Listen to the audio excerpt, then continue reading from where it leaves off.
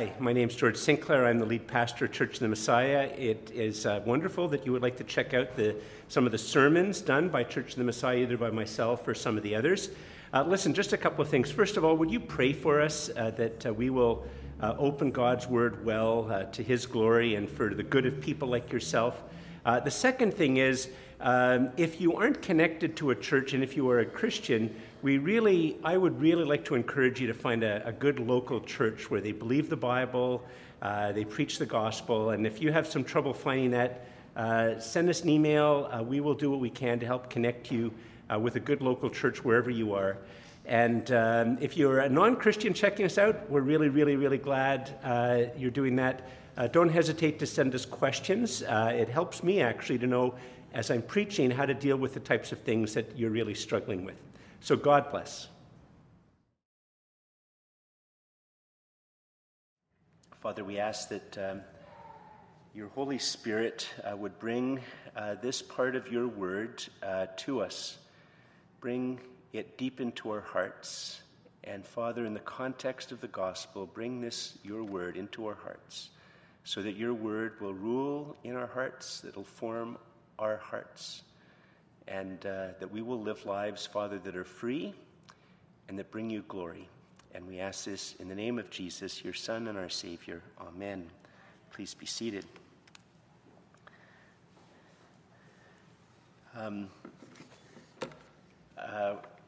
I don't have a lot of people that I know that are Jewish, or at least that might have more people that I know that are Jewish. I just don't know that they're Jewish, just as lots of people might know Christians and not realize that they're a Christian.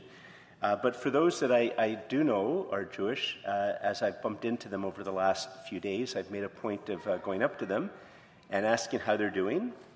I ask them how their family and friends are doing, if their family and friends are safe. And then I tell them if there's anything I or my church can do to help you, just to let me know, or let your rabbi know if you have a rabbi, and we'd be glad to do what we could to help you at this time. And they've all been very appreciative. One person that I talked to this week, she's an older woman, and she uses a walker, and she's a real character. And she said, I really appreciate that. I know you're a Christian, and I really appreciate that you would say that to me. And then she said, many of my friends, I guess around her own age, were very frightened. And then she burst into this big smile, and she said, but I just feel like I have to tell everybody I meet that I'm Jewish. In other words, just sort of completely defy those types of fears. And she's a real character. In the providence of God, as you know, it's very rare that I would sort of switch my sermon to talk about something which is quite contemporary. And I'm not doing that this week. But in the providence of God, the text that we're going to look at today is actually very relevant to what's going on right now in the world and in Canada. Because, in fact, what I can tell you is if you had brought a Jewish friend to church today, I only had Josiah read the first 10 verses. We're going to look at all 26 verses in chapter 3. And if they had been sitting beside you, your Jewish friend, when they come to certain verses, you would have felt your Jewish friend stiffen. And you would have felt them, you would just feel that all of a sudden they went from just sort of being relaxed to being very tense. Because in fact, in this text of Scripture that we're going to use, are one of the main texts that people who call themselves Christians throughout the centuries when they wanted to kill Jewish people have used as a justification to kill Jewish people. It's in the text that we're going to look at today. And so when they hear, if we had a Jewish friend with us and you hear these things, they would just noticeably get very, very tense. And given that in Canada we have people yelling, "From the river to the sea, Palestine will be free," which is very unambiguously a call for the death of Jewish people and the erasing of the Jewish nation.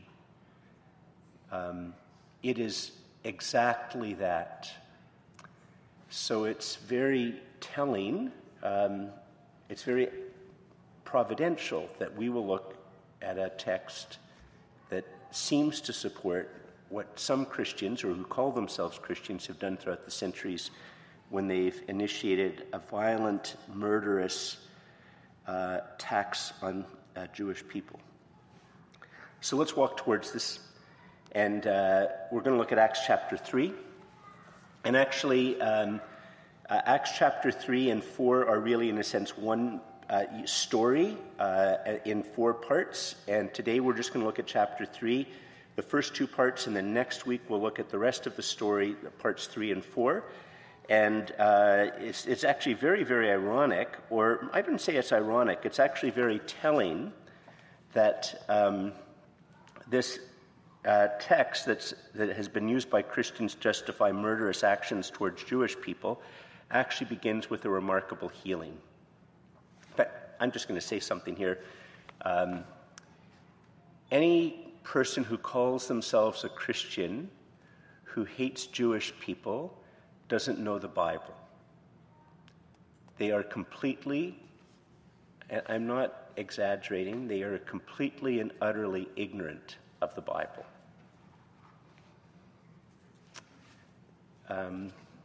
But unfortunately, that has happened much in the past. Anyway, let's look at it. So here, chapter 3, what's happened? We're reading an ancient history, eyewitness history of Jesus. An ancient eyewitness history written by an eyewitness and based on eyewitness testimony of sort of the first 30-ish years of the Jesus movement. It begins in Jerusalem, it will end in Rome. And so it is really literally a Jesus movement that starts to encircle the empire and ends right in the very center of the empire. And Jesus has died and risen from the dead, and 50 days later the Holy Spirit falls. We Christians now call it the day of Pentecost. And then right after that happens, Peter preaches the first Christian sermon, and then we get a bit of a summary of the early church. And now we have this next story. And we don't know exactly how late it is. They don't give enough specific time markers. But probably within a couple of days or a couple of weeks, this next story happens. And here's how it goes. Now, Peter and John, that's 2 of the apostles, were going up to the temple at the hour of prayer, the 9th hour, which sort of is 3-ish. So at 3-ish, they went up to the temple to pray. And a man lame from birth was being carried. Sorry, I have to move my notes. A man lame from birth was being carried, whom they laid daily at the gate of the temple that is called the Beautiful Gate, to ask alms of those entering the temple. And asking for alms mean he was asking for money. He was a beggar. Now, just pause here for a second. This is a very important and very contemporary little image, as picture that we're getting. In the original language, it actually says something very, very poetic. Like, I don't know actually why they don't just translate it more poetic. And it says at the beginning that he was lame from birth. It actually says lame from his mother's womb, which is actually quite beautiful, lame from his mother's womb. And the other thing about this story is that in many ways this is a story that couldn't happen in very many places other than Jerusalem. And that's because the custom of the ancient world was that if they had seen a baby come out of the womb and be born, and there's obviously something massively deformed about his ankle and his feet, and they would look at it and they would know that there's just something massively deformed about his feet and his ankle, he's never going to be able to walk. In the pagan world, they would have taken that baby and they would have taken him to a wilderness area and left him there to die. But what we call our Old Testament and our Jewish friends call the Tanakh forbids that. And so the Jewish parents would have kept the baby and loved the baby, and of course it would have been a great strain on them. He would not be able to work. So he goes to his regular place to beg. For those of us who are downtown a fair bit and have regular patterns, one of the things you'll often notice is that there's regulars. You go to that certain spot and you know that there's going to be the same 1 or 2 or 3 different people who beg at that corner all the time. They're regulars. I make it a point of trying to befriend the regulars, at least give them the dignity of treating them like a human being and occasionally buying them coffee. or maybe a piece of pizza or something like that. But so this fellow, who's nameless, has been not ever able to walk, and he's a regular at the temple. It's going to become more and more clear. And by the way, we're going to discover in the second half of the story in chapter 4 that he's over 40. So he's been lame for a long time. He's over 40. So verse 3, what happens?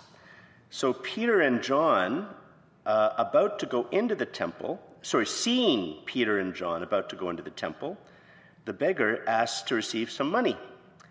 And Peter directed his gaze at the man, as did John, and he said, "Look at us." Now this guy, he's probably all getting hopeful, like maybe this is going to be like a lot of money. Look at us. And so the beggar fixed his attention on them, verse 5, expecting to receive something from them. But Peter said, "I have no silver and gold." And his heart would have, I have no silver or gold. I'm not going to get a lot of money. But Peter continues, "But what I do have, I give to you. In the name of Jesus Christ of Nazareth, rise up and walk."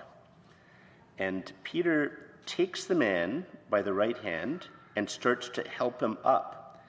And immediately the man's feet and ankles were made strong. And leaping up, he stood and began to walk and entered the temple with them, walking and leaping and praising God.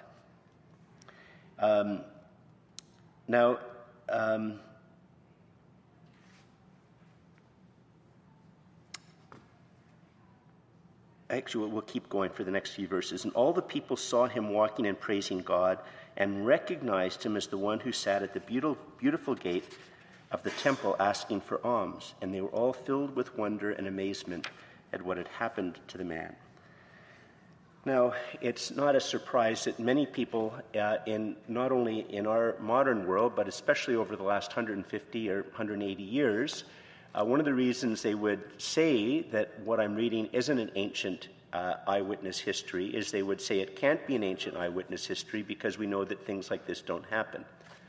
That science and medicine have proven that things like this don't happen.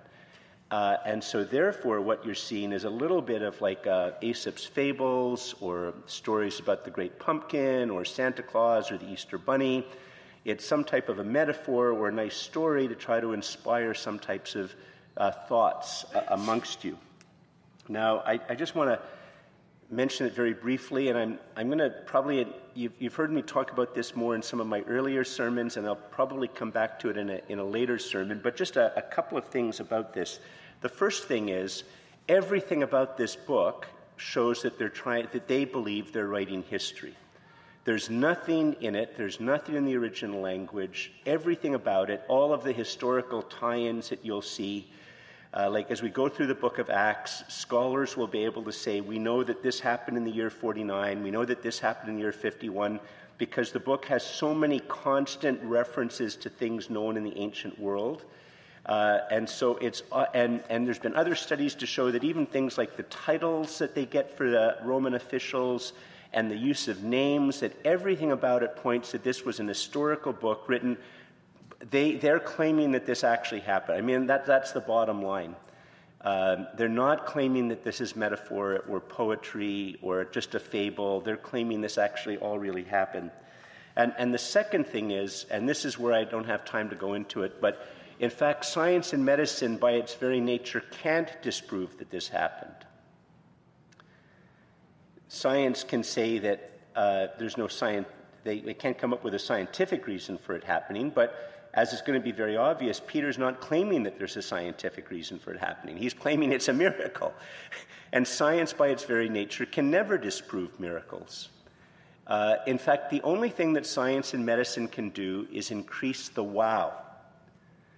So now, probably the only thing they could see because of the clothes he would have been wearing is his ankles and his feet. But the wow is that we now know that if you'd lifted him up, that you would have seen from his buttocks down that he had next to no muscle, and we would know that because he's never been able to walk, he had next to no bone density, and his tendons and his ligaments would have been basically atrophied, and he would have no muscle memory or knowledge about how to walk.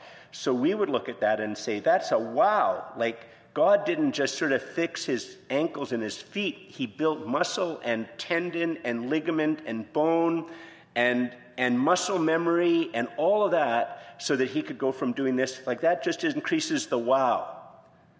I'm not saying it proves that the miracle happened, but I'm just saying that's what the very claim of the book is, that it happened. And by the way, all of this is very downstream. One of the reasons I believe in miracles is because I believe the historical evidence is very good that Jesus really rose from the dead.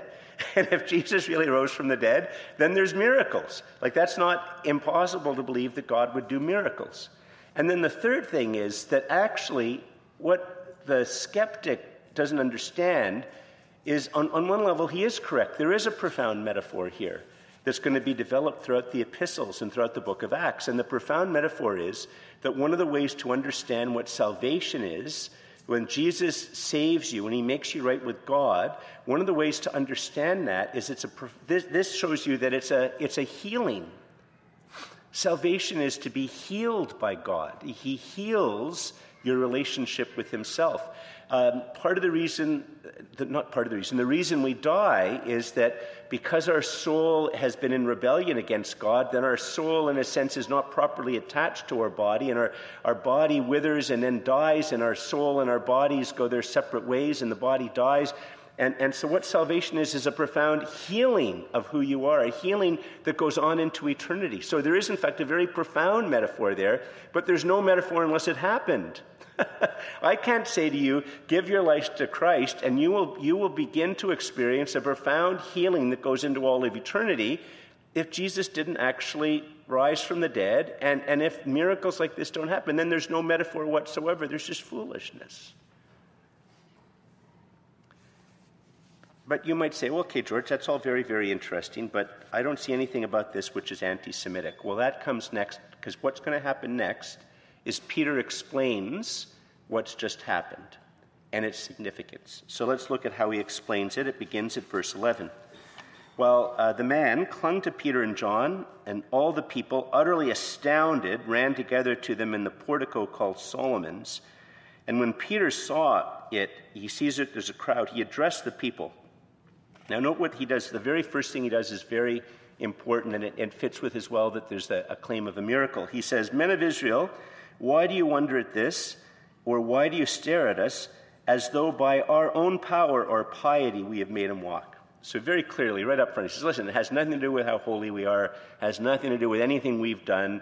We haven't discussed, it's not like they're going back in a time machine, from up in the future, and they have some ray that can heal. No, has nothing to do with us. That's the very first thing they claim. Well, what it does?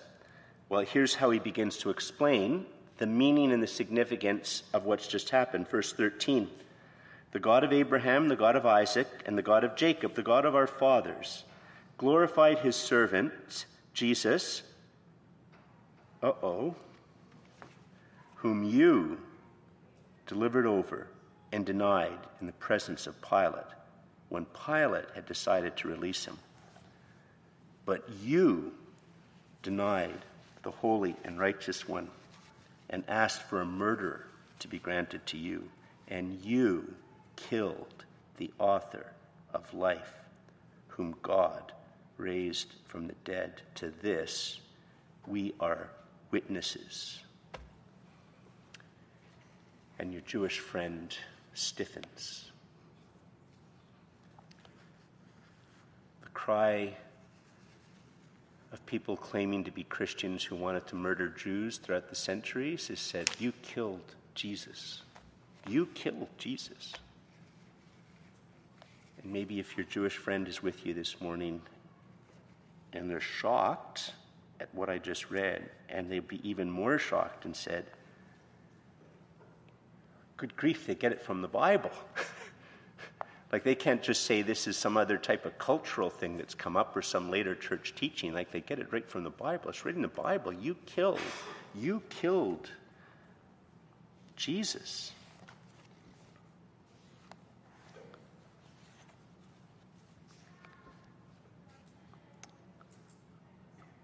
From the river to the sea, Palestine will be free. You killed Jesus. Now, let's also be clear, it's actually very hard for us in our cultural moment to understand what's going on in the text. There's a significant part of what's going on in our culture right now that, in fact, would make it obvious that the right way to read this text is that when I spoke to the elderly woman this week who is Jewish, that rather than comforting her and telling her of my support and my willingness to help her in any way I could, there's a basic way of understanding moral world and relations between peoples today, which would say that, in fact, the obvious thing for me to say to her is not, I'll help you and support you, but you killed Jesus. What do I mean? See, one of the things is in this, the way it's been used by anti-Semites throughout the years, is that literally when I meet that elderly Jewish woman, or I meet another one of my Jewish friends, that it really is as if they killed Jesus. I mean, even though they've lived 2,000 years after, there's no possible way they could be responsible for killing Jesus, but they're Jewish, and that's part of what it means to be Jewish, that they have that stain upon them that can never, in a sense, be removed. You see, we live at a cultural moment where, and whether it's the bureaucracy, the courts, public schools and high schools, universities, the media, we live in an age which increasingly thinks in terms of group responsibilities.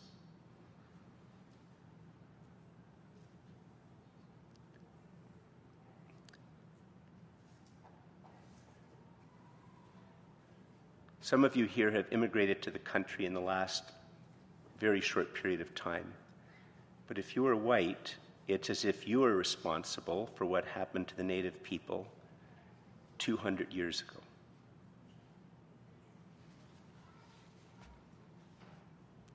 And it goes on with other people groups. That's the way we're taught to think. That's the way we're taught to understand moral issues. It's directly analogous to anti-Semitism. I mean, the motivation behind it is to seek justice and all of that, and I'm not denying that there's often very good motivations for thinking in those categories.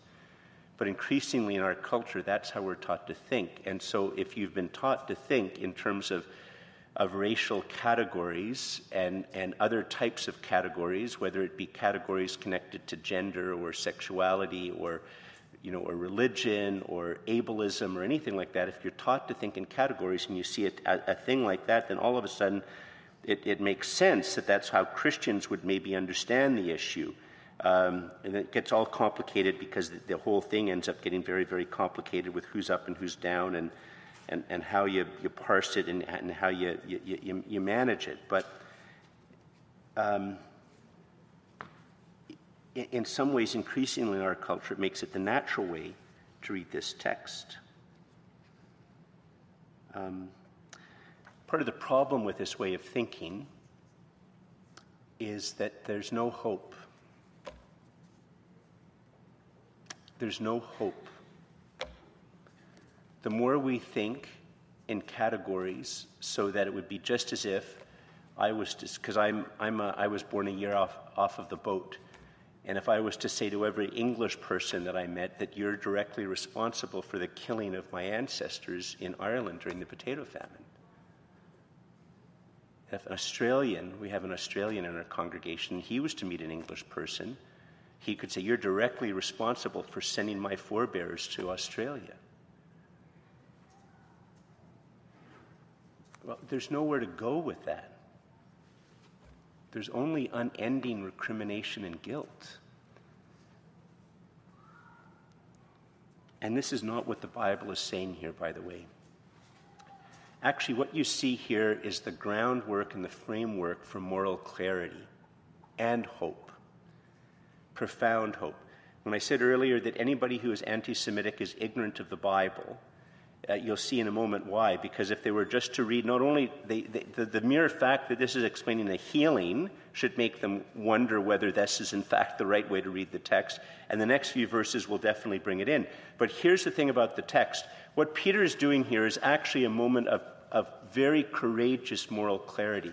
The part which we're going to look at next week is that after this speech, Peter's arrested for what he says. He's arrested for what he says.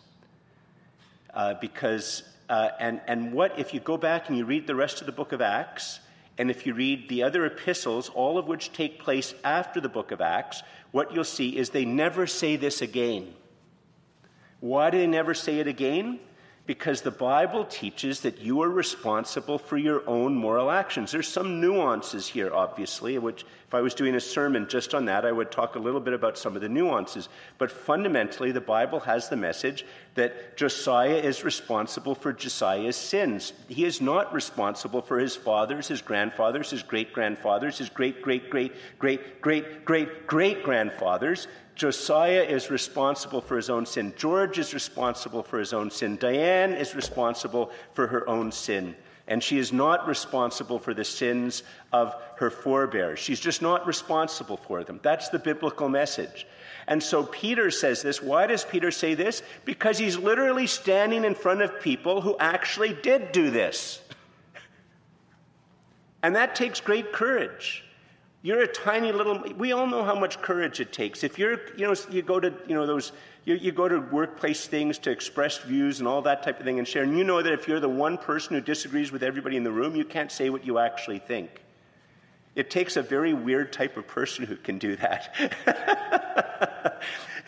Somebody who's sort of socially awkward, who can actually be the one person in the room to say against what everybody else is saying.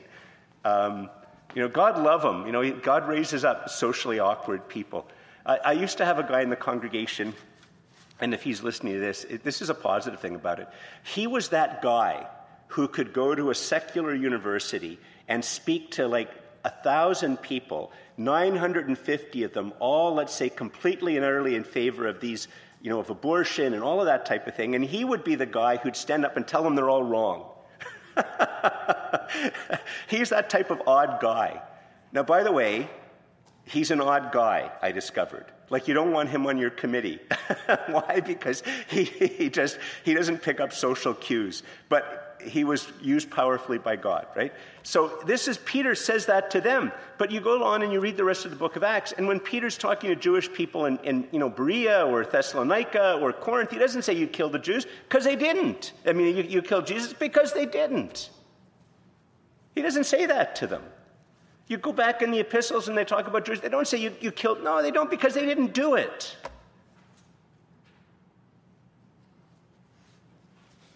And so you see here that,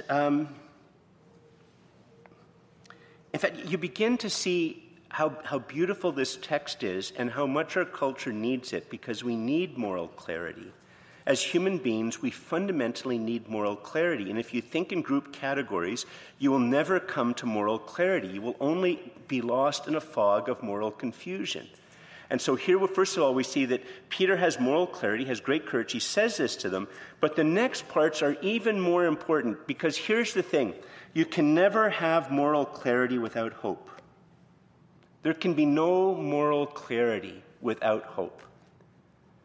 Without hope of forgiveness, of reconciliation. If you don't have that hope, you're never going to have moral clarity. You just have defending your position and pushing back. Oh, yeah, you say I did that. Well, you did this. That's what happens.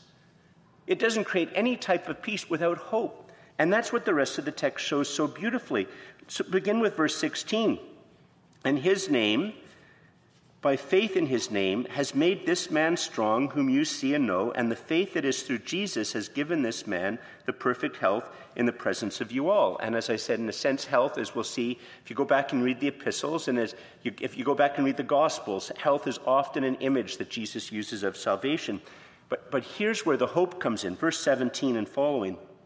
And now, brothers, I know that you acted in ignorance, as did also your rulers. Now, just pause. The Bible here is making a biblical distinction. It does acknowledge that sometimes you are ignorant of a wrong thing you've done. And in a sense, it lessens the punishment, but it never erases responsibility. It never erases responsibility.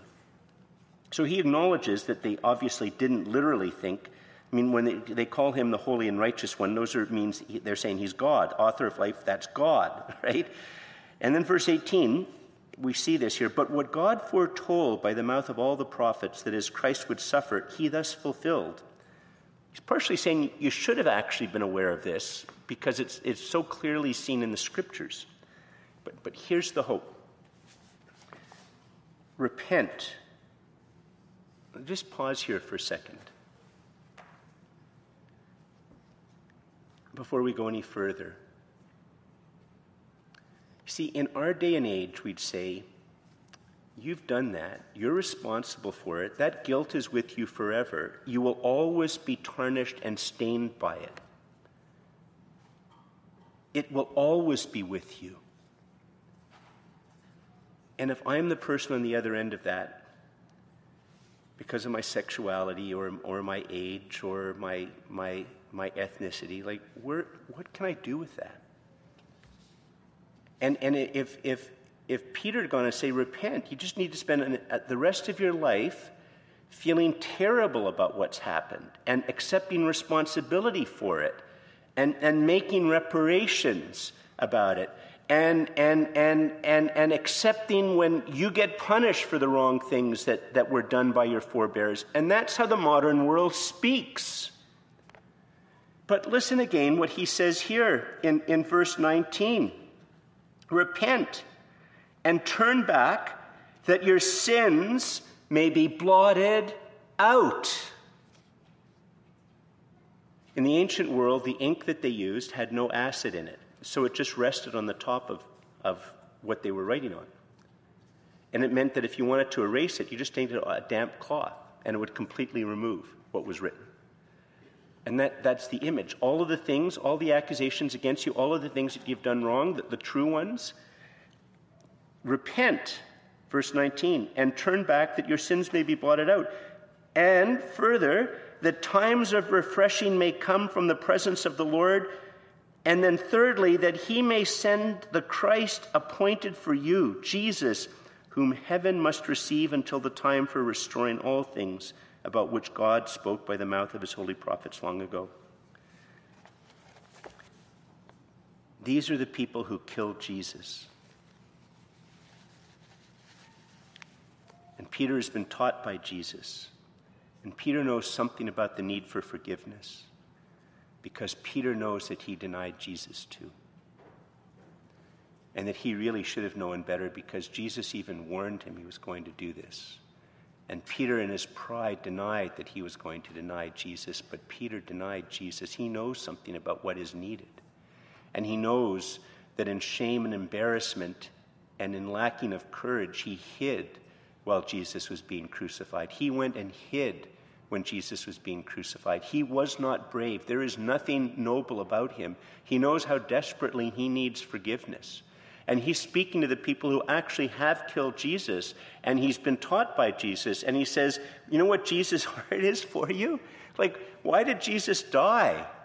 Not that you will feel crappy and guilty for the rest of your life and feel as if there is a stain and a shame on you that you can never get away from, that you will suffer for the rest of your life, and no matter what you suffer, you deserve to suffer that. No, he says, repent.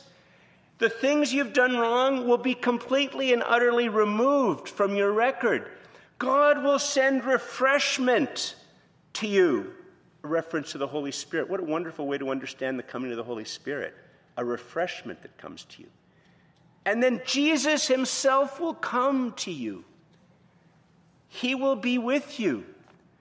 He is for you. You will be in him. He will be in you. He will walk with you. Now I have hope. Now I have hope. When I have hope, I can begin to have moral clarity. I mean, moral clarity is always hard because we're selfish and have envy and all that stuff, and I'm not denying it, but we can begin to have hope. We can look at our lives and we can accept the wrong that we've done, and maybe look at the wrong we've done and ask God to give us wisdom about the wrong we've done. And there's hope. There's hope to look. There's hope to grow. There's hope to forgive. There's hope to maybe be reconciled. There's hope that even if we're not reconciled, that we know that God has forgiven us and that we can move forward with life. It's going to tell you a little bit later on that another 2,000 people become Christians. Because you see, one of the deepest needs that a human being has is to know that they've been forgiven by their Creator, the true and living God. And forgiveness is a type of deep healing. Forgiveness is a type of deep healing.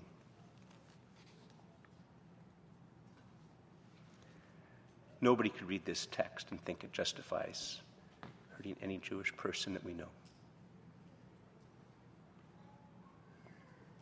I invite you to stand.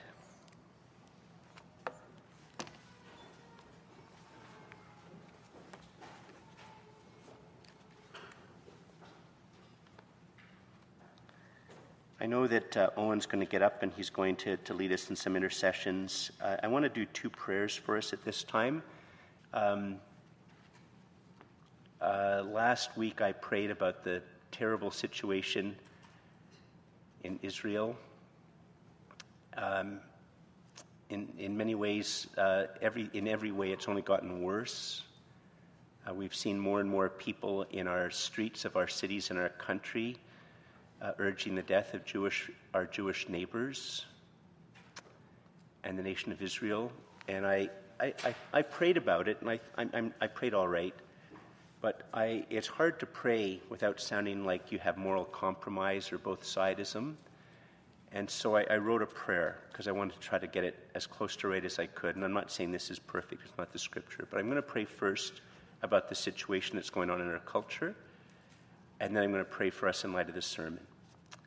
And by the way, if you can ask me you can let me know. It'd be very funny if I said, give me some feedback, and I got really defensive after the sermon I just talked about, how, knowing you're repentant allows you to move towards moral clarity. I would be very hypocritical of me. But let me know how it is, and I might have it as part of our prayers of the people over the coming weeks. So I'm going to pray this prayer first, and then I'll pray in light of the more directly in light of the sermon. Let us pray.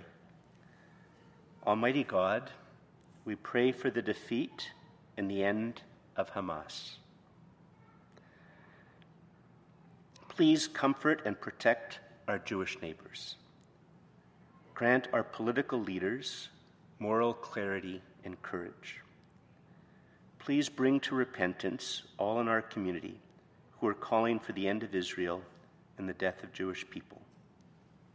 We pray for great unity and boldness for your church in Israel, especially for Palestinian and Jewish Christians. And we ask this in Jesus' name. Amen. Father, we are so grateful for your word, for its wisdom and its power. And we are so grateful, Father, for Jesus, that when he looks at us, when you looked at us, you didn't weigh our merits, you pardon our offenses. We give you thanks and praise that when we accept Christ as Savior and Lord, that this is the first step of a great and eternal healing that Jesus brings to us, that our sins are washed away, that the Holy Spirit comes to us to refresh us, and that Christ himself will walk with us. We ask, Lord, that you help the gospel to become more and more real to our hearts, that we might know that we are forgiven, and that your forgiveness is completely and utterly rock solid assured, so that we might have the courage to look at the things in our own life that we have done that are wrong, the things that we should have done that we didn't, the things that we did do that we shouldn't have, that you would grant us, Father, a security in Christ to look at it honestly, that we might amend our lives, that we might make amendment where we have to make amendment, where we might apologize where we have to apologize, that we might call out for you to live in a way which honors people and brings glory to you and is good for us. And we ask these things in the name of Jesus, your Son and our Savior. Amen.